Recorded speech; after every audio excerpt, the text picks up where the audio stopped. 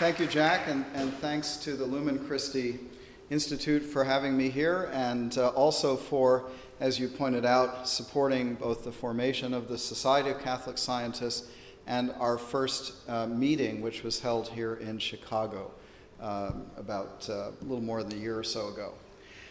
I have been concerned for a long time, as I think many of you have, about the rupture between science and faith that we witness in our society.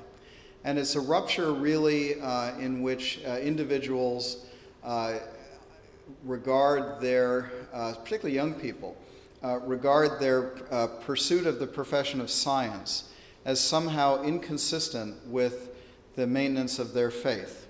Or their colleagues, their friends will say the same thing. And so I think it's very important that we identify role models, not only living role models, but historic role models that contradict the hypothesis or falsify the hypothesis that science and faith are incompatible with each other.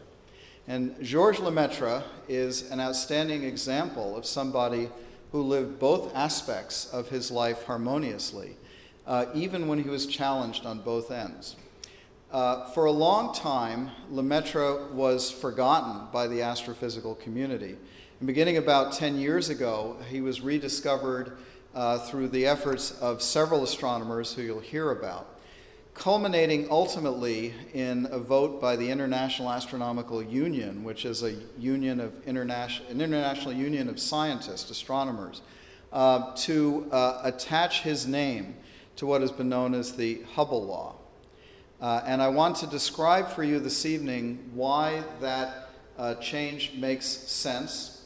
And I also want to describe some of Lemaître's experience in his life as a Catholic priest as well as an astronomer, really a cosmologist.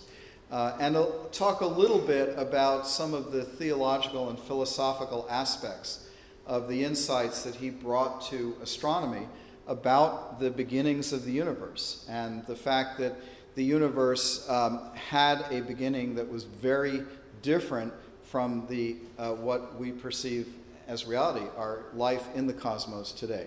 So that's a tall order for 45 minutes, but I'm going to do the best I can. Georges-Henri Lemaître, and that is the last time I will attempt the French pronunciation, was born in 1894 in Charleroi, Belgium. He served with distinction in the artillery in the 3rd Army Division in Belgium in World War I. In fact, he argued the only reason he didn't become an officer was that he made the mistake of pointing out an error in the artillery manual to an officer, which led to a punishment, of course. It was a physics error. But he was decorated nonetheless. He went on after the war to obtain both degrees in mathematics and physics, as well as to be ordained as a Catholic priest. And he knew from his childhood that he wanted to do both of these things. His PhD in physics from MIT was actually work that he did at the Harvard College Observatory on variable stars. Harvard College Observatory did not award PhDs at that time. I believe they award PhDs now. I think that's correct. That joke goes over much better in Ithaca at Cornell, believe me. So, and he got his PhD at MIT. He then went back to Belgium, to Louvain, where he became a professor, and he spent his entire academic life at the University of Louvain. But what's important to note is that the period after he was ordained in 1923, up to the time that he went back to Belgium, he traveled to England and worked with Eddington, who was a prominent cosmologist. Of course, he worked in the United States. He interacted with Einstein, and he also interacted with Robert Millikan, a physicist at Caltech. And through these interactions, he formed ideas that would lead ultimately to the concept that we call today the Big Bang model for the origin of the cosmos. There was no internet at the time. Interactions between scientists had to be on a personal level. Journals were delivered after weeks or longer, and so it was a very different kind of interaction than we're used to scientifically today. He was nominated by Einstein for the Franke Prize in 1934, which he won. That was, at the time, the second most lucrative prize in science after the Nobel. He won the Eddington Medal in 1953 from the Royal Astronomical Society. He was elected to the Pontifical Academy of Sciences in 1936. He became its president in 1960. He went emeritus in 1964 and died 2 years later. Now, this outline of his life, although it looks impressive, doesn't really give you a flavor for what he did and how he did it. And so that's what I want to do now. So I'm going to start with Lemaître's contributions to general relativity and the concept that the universe is expanding. And it's through that he, in fact, contributed much more to our understanding of cosmology than up till now has been acknowledged. And so we'll get into the question of the Hubble law and the expanding universe. So we celebrated the 100th anniversary of general relativity last year. And at the time that Einstein developed this theory, which was a theory of gravity, which was essentially geometric in nature, the going assumption was that the universe, everything, all matter, us, stars, etc., were static. It was an eternal, unchanging reality. Part of this was philosophical, and part of it was that there was no evidence that things were changing. In fact, what we call galaxies today, such as the Andromeda galaxy, which you see in an old photo from a little bit after that time, were really not known to be objects outside our own Milky Way galaxy. One perfectly acceptable model of the cosmos was that the Milky Way galaxy was all there was, and that these other things that we recognize today as other galaxies were simply agglomerations of gas that were called nebulae, a Latin term for cloud. So when Einstein developed his theory, his bias was that he was describing the effects of matter on an unchanging universe, an unchanging space-time construct. And so, of course, he recognized when he developed this model that because matter distorts space, and that's the essence of general relativity, that the agglomeration of matter in the cosmos would by itself cause everything to collapse in. All of space would collapse in on itself, and we shouldn't be here. And so to fix that, he introduced into his theory a fudge factor called the cosmological constant, which was essentially a repulsive term that would counteract gravity. And he published that and regarded that later on as a great mistake. And the reason he regarded it as a great mistake was that he hadn't accounted for the possibility that the universe, space, and the matter within it could all be in motion in some way. And in fact, only 5 years after 1917, after the publication of the model by Einstein, a Russian mathematician by the name of Alexander Friedmann explored a range of possible universe models in the context of the theory of general relativity, one of which was an expanding universe model with matter in it. And in that model, he showed that the equations, that the theory of general relativity could be applied to a universe that was expanding and would do so, therefore, without effectively the aid of a cosmological constant. Now, he didn't identify the source of the expansion. He didn't have any data to apply to this. He was in the Russia of 1922. In fact, Lemaître didn't know of his work. Very few people did, except for Einstein. And Friedmann died very young. He died a few years later and was never part of the conversation about the cosmology of the cosmos, of the universe, after that. Now, around the same time, another cosmologist, de Sitter, published a solution to the equations of general relativity, which was very different. Space was static, but it was also empty. There was no matter in it. And by doing that, he showed that without a cosmological constant, the universe wouldn't collapse on itself.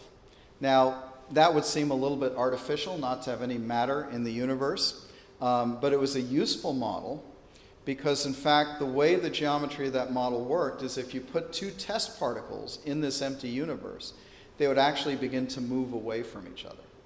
And so it was a model which suggested that you might actually see galaxies moving away from each other, although it was not a realistic depiction of our cosmos as we know it today. It might well be in the very far, far future when the universe becomes very dilute.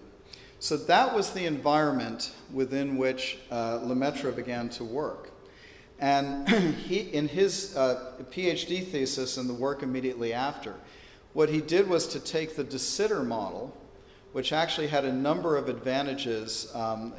These models involve describing a metric, which is kind of a matrix of the way mass interacts with space-time. He used the de Sitter metric, but he modified it so that you could have matter in that cosmos. And furthermore, he did what Friedman had done, but without knowing it. He allowed space-time itself to expand.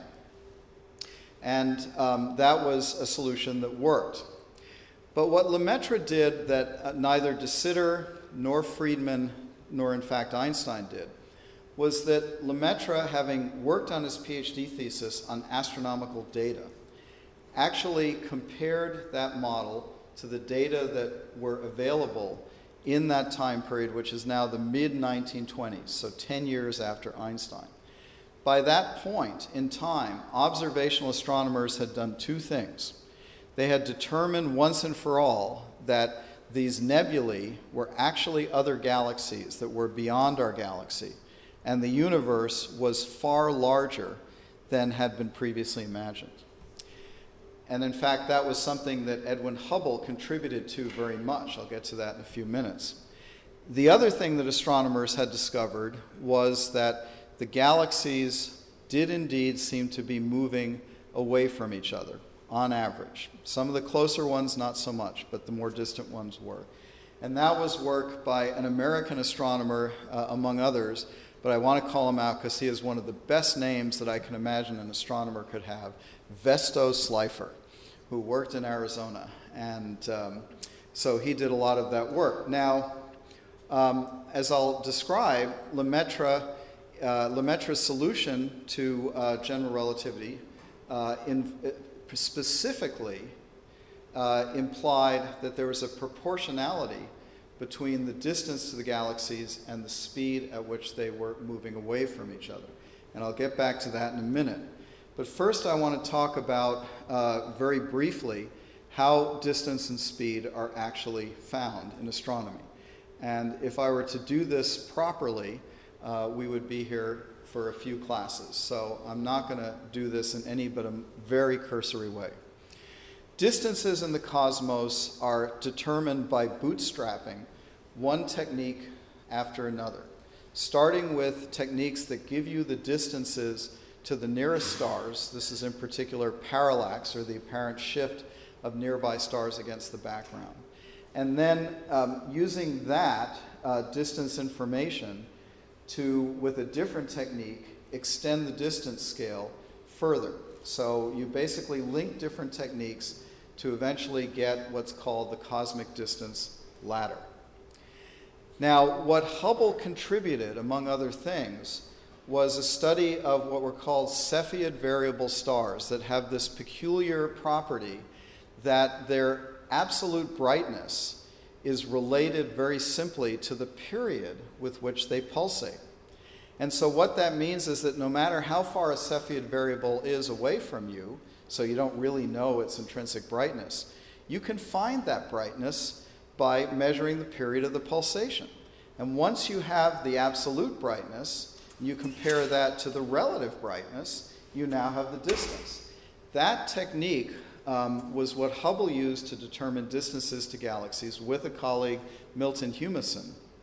It's also the technique used with the Hubble Space Telescope that helped to refine distances and determine that our universe is not only expanding, but is actually accelerating.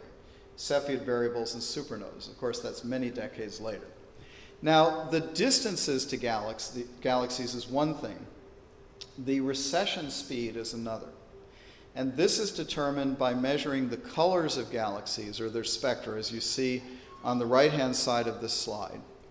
And as very much is the case with a train whistle, for example, if a galaxy is approaching you, the light of that galaxy is shifted to the blue, just as the pitch of a train whistle or a car horn is shifted toward higher pitch.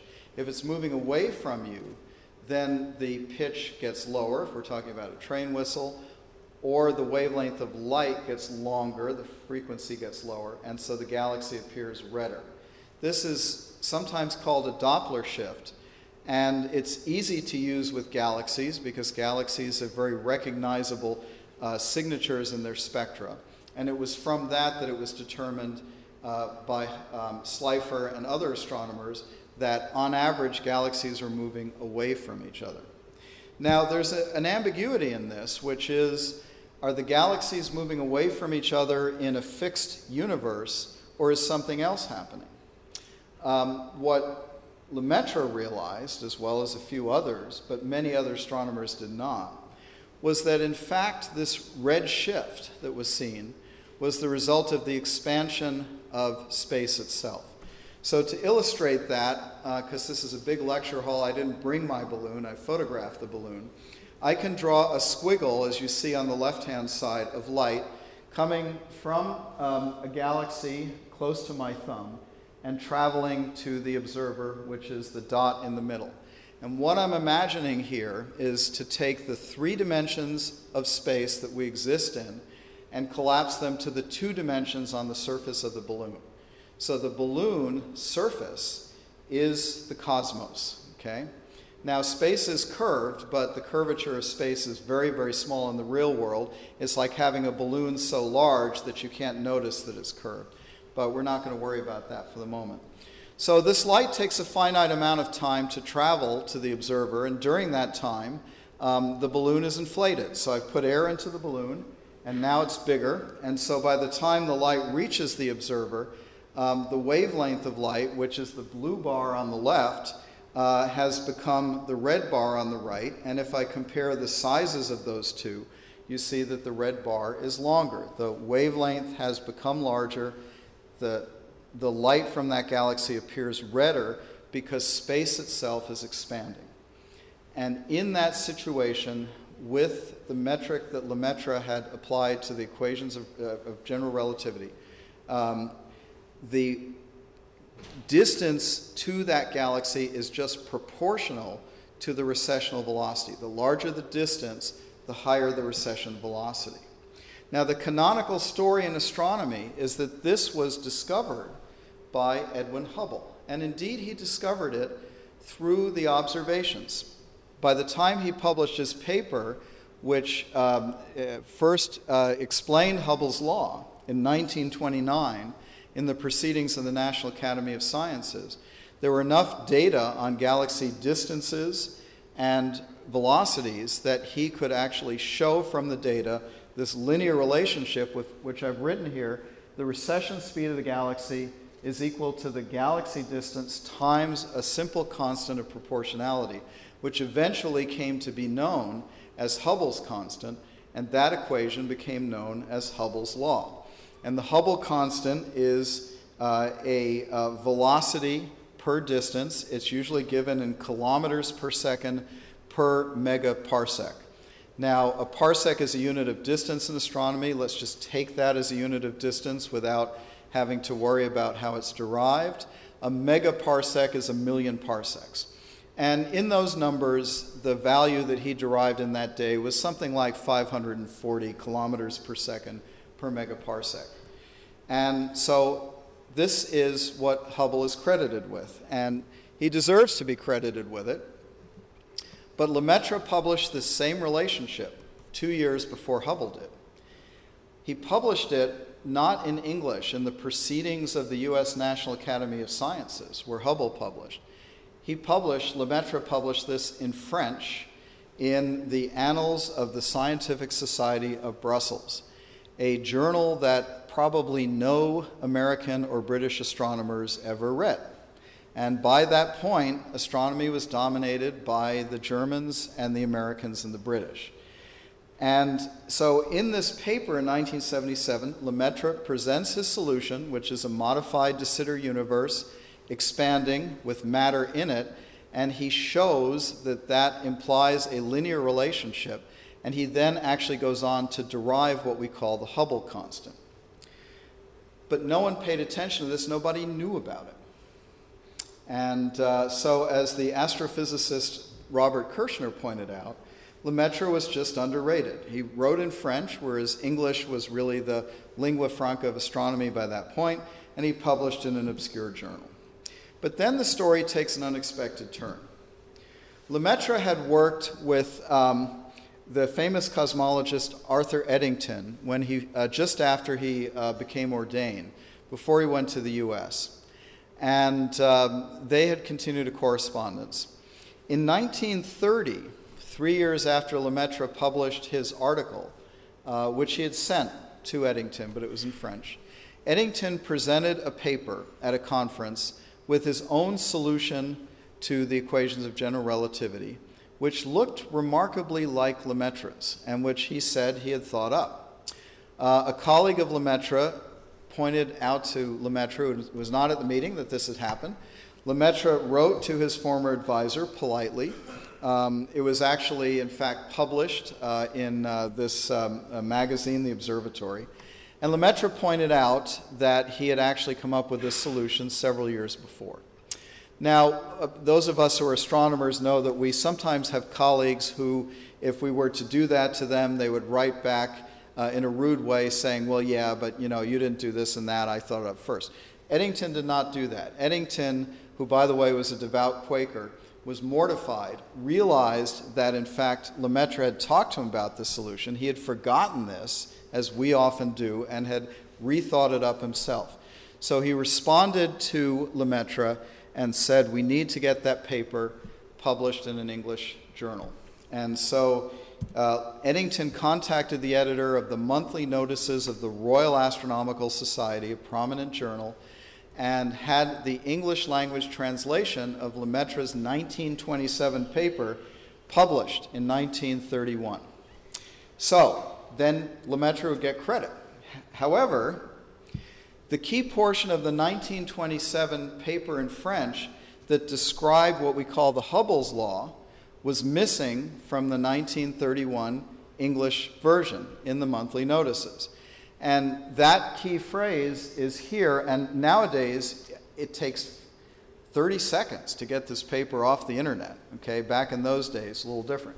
So anyway, what it says in French, this is Lemaître's work, using the 42 galaxies taken from Hubble's list and from Stromberg, who's another observer, and taking account of the proper motion of the sun, which biases everything, which was 300 kilometers per second in a given direction, one finds a mean distance of 0.95 million parsecs and a radial velocity of 600 kilometers per second, that's the recession velocity, and therefore 625 kilometers per second per million parsecs. And Lemaître had derived the Hubble constant and the Hubble law before Hubble did. Now, there's a caveat to this. Lemaître had plotted the data that he was using and realized that it didn't actually fit a straight line very well, but he knew it had to be a straight line from his model. And so he realized he couldn't show that, and so what he actually did was, knowing that this must be a linear relationship, he just took the mean value, and he took the mean value of the velocity and divided it by the distance. So he didn't demonstrate from the data that this linear relationship existed. He knew it had to exist from his model, and he derived the proportionality constant. Hubble, on the other hand, 2 years later with better data, was able to show that it was actually a linear relationship between the recession speed of the galaxies and their distance. So both contributed in different ways. Now, the omission of this part of the French paper up until 2011 was unexplained except by conspiracy theorists not UFO conspiracy theorists, but this was some anti-religious thing. But it wasn't. Mario Livio, a scientist at Space Telescope, actually unearthed in the files of the Royal Astronomical Society material that showed that the omission was actually made by Lemaître himself. And in a letter that Lemaître wrote, a cover letter, along with the English translation of his paper to the editor of MNRAS, Lemaître says that he sends the translation of the paper, which he did himself. He said, "I didn't find it advisable to reprint the provisional discussion of radial velocity," that's the recession velocity, "which is clearly of no current interest." He used a different word, which is sort of a false friend between French and English. His English wasn't perfect, but it's clear that he meant of no interest in that year, on that day. And then he said, "I made the translation as exact as I can." So it's clear that Lemaître, having seen Hubble's paper, realizing that what he had in 1927 in terms of data was much sparser, didn't see any point in including the part of the paper that he regarded now as out of date. But by doing that, he lost the priority on that law. So the irony in all of this in the end is that as great a scientist as Edwin Hubble was, and I recognize he was a graduate of this institution, he never really understood general relativity, and he never accepted the idea that the universe was expanding. In fact, his explanation for the redshift, what we call the cosmological redshift, was something called light fatigue, where as light traveled farther and farther, it just lost energy and got redder. In 1941, in an interview in the Los Angeles Times, which is shown here on the lower left, he says straight out that the data don't support an expanding universe. Einstein came and visited him at the Mount Wilson Observatory. He was a guest of Hubble, and he looked through the telescope, but he was also there to try to convince Hubble that, yeah, the universe was really expanding. Hubble didn't accept that. Now, that doesn't take credit away from Hubble for the Hubble law, but it does mean that anyone who argues that Hubble essentially discovered the expansion of the universe is not quite right, because that's not the interpretation that Hubble gave to these data. Now, the American Institute of Physics, or American Physical Society, in its biography of Hubble, tries to sort of make a little euphemism about this by saying, well, Hubble preferred to leave the interpretation to the theorists, but it was actually more than that. So, good, it was blank on my screen. That was not the end of Lemaître's contributions. Lemaître, having published this metric, this solution to general relativity, thought about the implications of this model, and he knew that what this meant was that if you ran the tape backwards on his cosmos, space and time, space would get smaller and smaller, matter density would go up. Eventually you'd get to something extremely small, extremely compact, and in his view, this was the equivalent of a kind of a single atom, and from that point you could go no further, and so the universe had to have a beginning. And so in 1931, Lemaître published, this time in an English language journal, Nature, a letter entitled "The Beginning of the World from the Point of View of Quantum Theory." And he lays out an idea for the starting conditions, the idea that this primeval atom, as he called it, would fragment and space would begin to expand and time would begin. And this was effectively what we call today the Big Bang Theory, which was not a name that he put to it. I'll tell you in a few minutes who put the name Big Bang to this primeval atom model. You know who it was.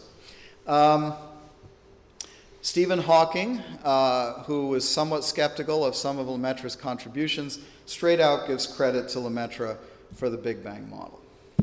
Now, all of this would be fine, and Lemaître continued to tour and give talks, but there was always the issue with respect to some other astronomers that somehow this primeval atom model had a religious origin to it.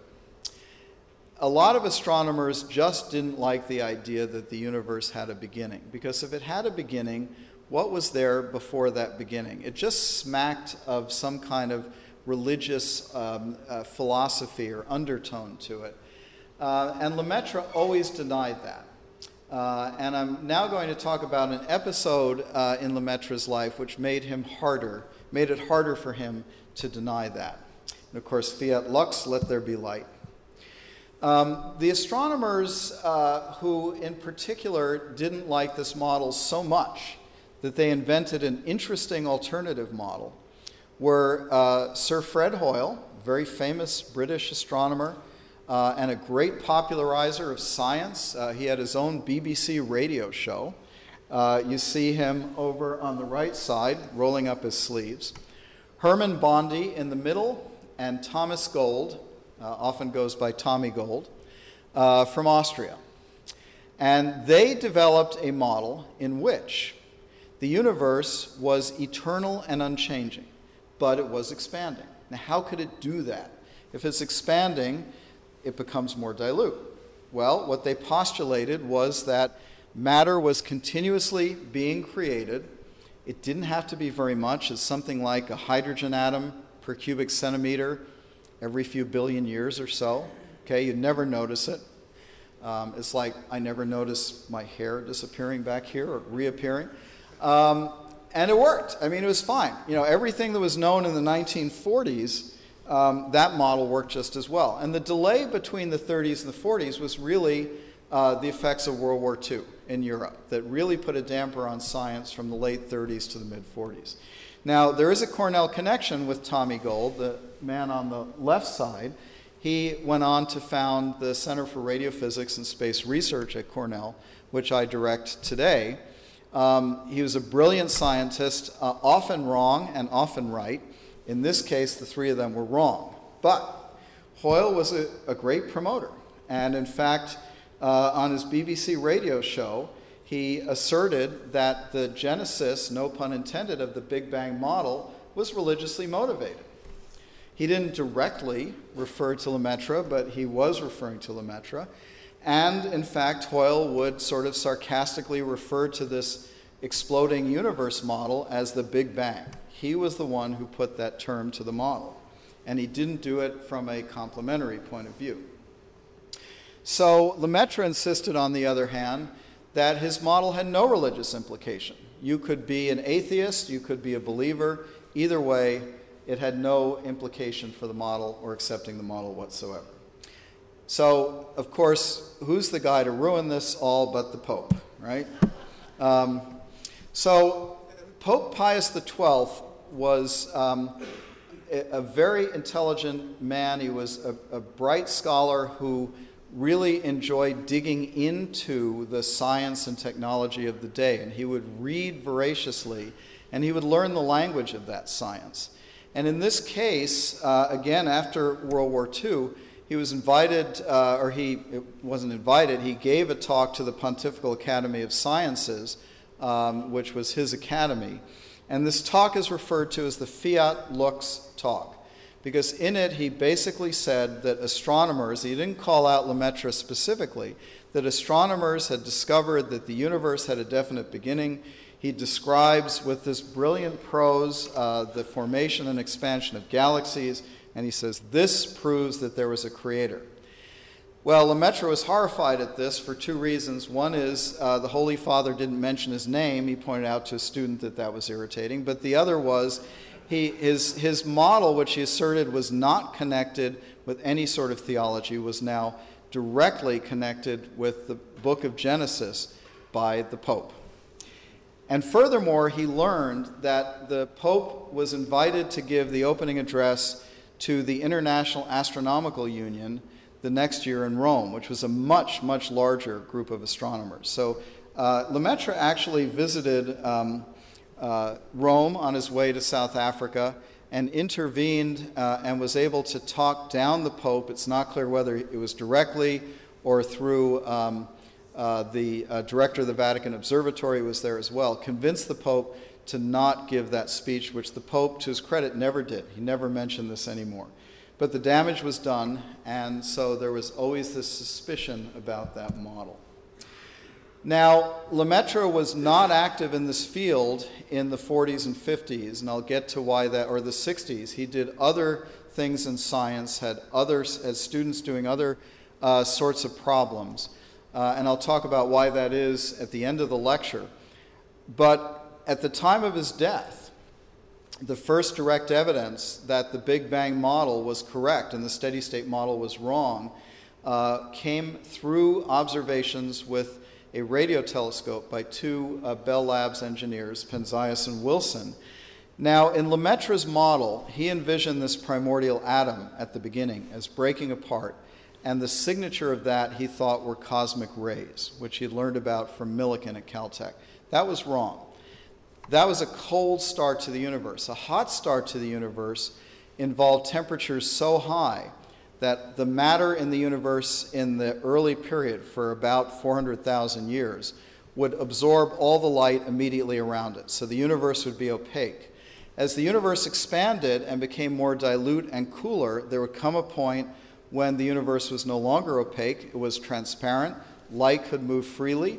That surface in time, when it's redshifted out by the expansion of the cosmos, looks like a almost uniform microwave signal. And that's what the Bell Lab engineers detected. And at that point, it was clear the steady state model, which had no provision for this, was wrong. Very close to his death, Lemaître was following these results, and he was talking with some colleagues at least a few days before his death, maybe a bit before. But I think it's a wonderful thing that he was able at the end of his life to actually find out that his model was right. Now, I want to shift gears, and I guess I have to end at 8 o'clock, so I'm going to try to end as close to that as possible so we can have questions. I want to shift gears to the issue of conflating science with philosophy and theology. And this is something that I think contributes to the issue of difficulty of students who are pursuing science who want to maintain their beliefs. There's this interesting quote from a book, The Grand Design, by Stephen Hawking and another physicist called Mladenov, in which, and I'll just read it straight out, they say, "What is the nature of reality? Where did all this come from? Did the universe need a creator? Traditionally, these are questions for philosophy, but philosophy is dead. It's dead," say the astrophysicists. "Scientists have become the bearers of the torch of discovery in our quest for knowledge." That's a very bold statement to make, but it's a statement I would venture to say most people believe today, including most science journalists. And if you ever take the unpleasant task of reading what you see on the web, you find out that that's really the case. And furthermore, scientists are believed far more often, if you read in polls, than people in most other fields, of course, more than politicians. So what a scientist says really matters, and scientists have to be careful about what they say. And for example, we know that Stephen Hawking has said that we know how the universe began from nothing, and that proves that there isn't a God. And I want to go through that argument with you to show that in fact those two statements, that the universe had a beginning and there is no God, are completely separate from each other, despite what Hawking says.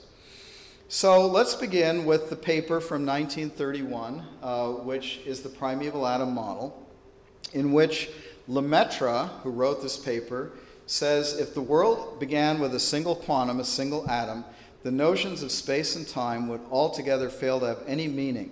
They would only begin to have a sensible meaning when the original quantum or atom had been divided into a sufficient number of quanta. So if there's only one thing that is reality, and that thing doesn't have anything to interact with, then there is no time, effectively. Nothing has happened. And then he goes on to say, therefore, the beginning of the world happened a little before the beginning of space and time. These are really interesting statements, because if you go back to St. Augustine in the City of God from 1500 years before, he says exactly the same thing. He says, if eternity and time are rightly distinguished by the fact that time doesn't exist without some movement and transition, while in eternity there is no change, who does not see that there could have been no time had not some creature, read primeval atom, been made by which some motion could give birth to change. Read it splitting up. And then he goes on to write, then assuredly the world was made not in time, but simultaneously with time. This must have been in Lemaître's mind when he wrote this, because the statements are so identical. But what's more interesting is that Hawking says exactly the same thing. In writings that were collected posthumously in a book, Brief Answers to Big Questions, Hawking says, and here he's paraphrased in another article, because the universe also began as a singularity, this primeval atom, but updated now, time itself could not have existed before the Big Bang. There was no time before the Big Bang. But then Hawking goes on to draw a conclusion from this, which is we have finally found something that doesn't have a cause because there was no time for a cause to exist in. For me, this means there's no possibility of a creator because there's no time for a creator to have existed in. So evidently philosophy is not dead because Stephen Hawking is doing philosophy. And he's doing it on exactly the same statement that St. Augustine and Lemaître did 1,500 years apart, and they surely were not arguing for the lack of a creator. In fact, the mistake that Hawking is making is he's conflating a creator of all reality with some kind of demiurge that exists in the universe and is just more powerful than we are, and he can't do anything because time hasn't started yet. Well, that's, Lemaître was confronted with that in various conferences, and he would often say, well, that's not the God that I believe in. And of course, many of us say that as well. And it's clear that Lemaître not only believed in God, but he believed, he was a priest, he believed that God was manifest through the physics, that God was hidden in the physics, but that his actions were in fact made through physics. And he went so far as to write that in his manuscript to Nature. So in the archives at Louvain, you can find this version of that article with the last paragraph that says that I think everyone who believes in a supreme being supporting every being and every action, that was a mistake on his part, acting, believes also that God is essentially hidden and may be seen to see how present physics provides a veil hiding the creation. So the Creator, in a Thomistic way, has brought everything into reality, and I'll give you a quote in a minute, not at the beginning, but is hidden in the physics that keeps everything going all the time. And so here is that quote. Lemaître distinguishes a beginning of the universe from the creation of reality. He says we may speak of this event as a beginning. I don't say a creation. Physically, it's a beginning in the sense that if something happened before, it has no observable influence on the behavior of the universe. Now, he did explore Phoenix universes where there were cycles in these Big Bangs. But the simple model is that all the information prior, if there was a prior, is simply lost. Any pre-existence of the universe has a metaphysical character. Physically, everything happens as if the theoretical zero were really a beginning. The question if it was really a beginning or rather a creation of something from absolutely nothing, something starting from nothing, is a philosophical question which cannot be settled by physical or astronomical considerations. And that, I think, is absolutely correct, because the issue of existence, of being, is separate from the question of how the expansion of the universe began. Now, what's interesting as well is this idea of something coming from nothing as being an example of, or a proof of the non-existence of God, which also comes from another astrophysicist, Larry Krauss, can be turned two ways. On the one hand, Hawking says the universe itself in all its mind-boggling vastness and complexity could simply have popped into existence without violating the known laws of nature. But on the other hand, if you're a member of the Soviet Politburo and also an atheist, admittedly from decades before, you don't like something from nothing. Zhdanov, who's an interesting case of Soviet ideology, says the reactionary scientists, Lemaître, Milne, and others, made use of the redshift in order to strengthen religious views on the structure of the universe. Falsifiers of science want to revive the fairy tale of the origin of the world from nothing. So it's very clear that how you regard the question of something coming from nothing is a philosophical issue. You can be a Soviet ideologue and believe that it is a false ideology. You can be an astrophysicist who doesn't believe in God and believe that something from nothing demonstrates that God doesn't exist.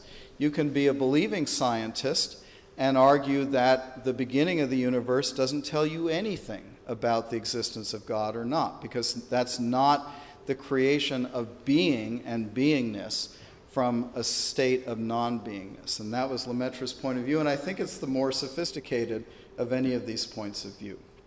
I'm going to skip Lemaître's contributions to the vacuum energy because it's interesting but somewhat peripheral to what we're talking about here. I can talk about it in the question period. But I do want to point out that Lemaître's contributions to cosmology go beyond his solution to the equations of general relativity, the first exposition of what came known as Hubble's law, and the Big Bang.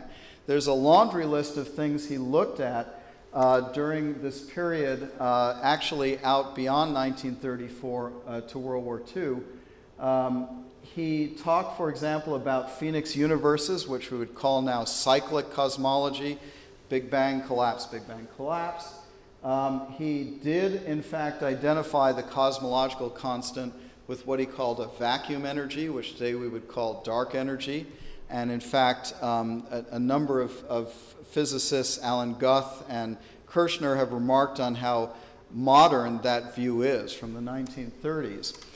But Lemaître was largely forgotten after the period in the 1930s that he played a key role. And if you read astronomy textbooks from the 70s, you hardly see his name. In fact, even this metric that he's recognized for with several other people, he's sometimes omitted from that.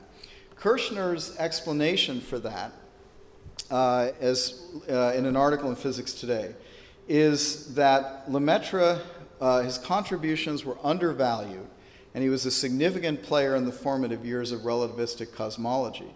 But he was undervalued not out of ignorance or linguistic bias, but because by the mid-1930s he stopped doing original research in cosmology and devoted himself to other aspects of academic life and to matters of faith. That actually is not true. For all the good that Bob Kirshner has done with this, if you look in the literature, Lemaître still was publishing papers and going to conferences. But what really stopped his work in this field was that he could not escape Belgium before the Nazis invaded. In fact, if he had left with his family about 3 days before, he would have escaped. And so he was forced to stay in Louvain. He was out of contact with the rest of the community.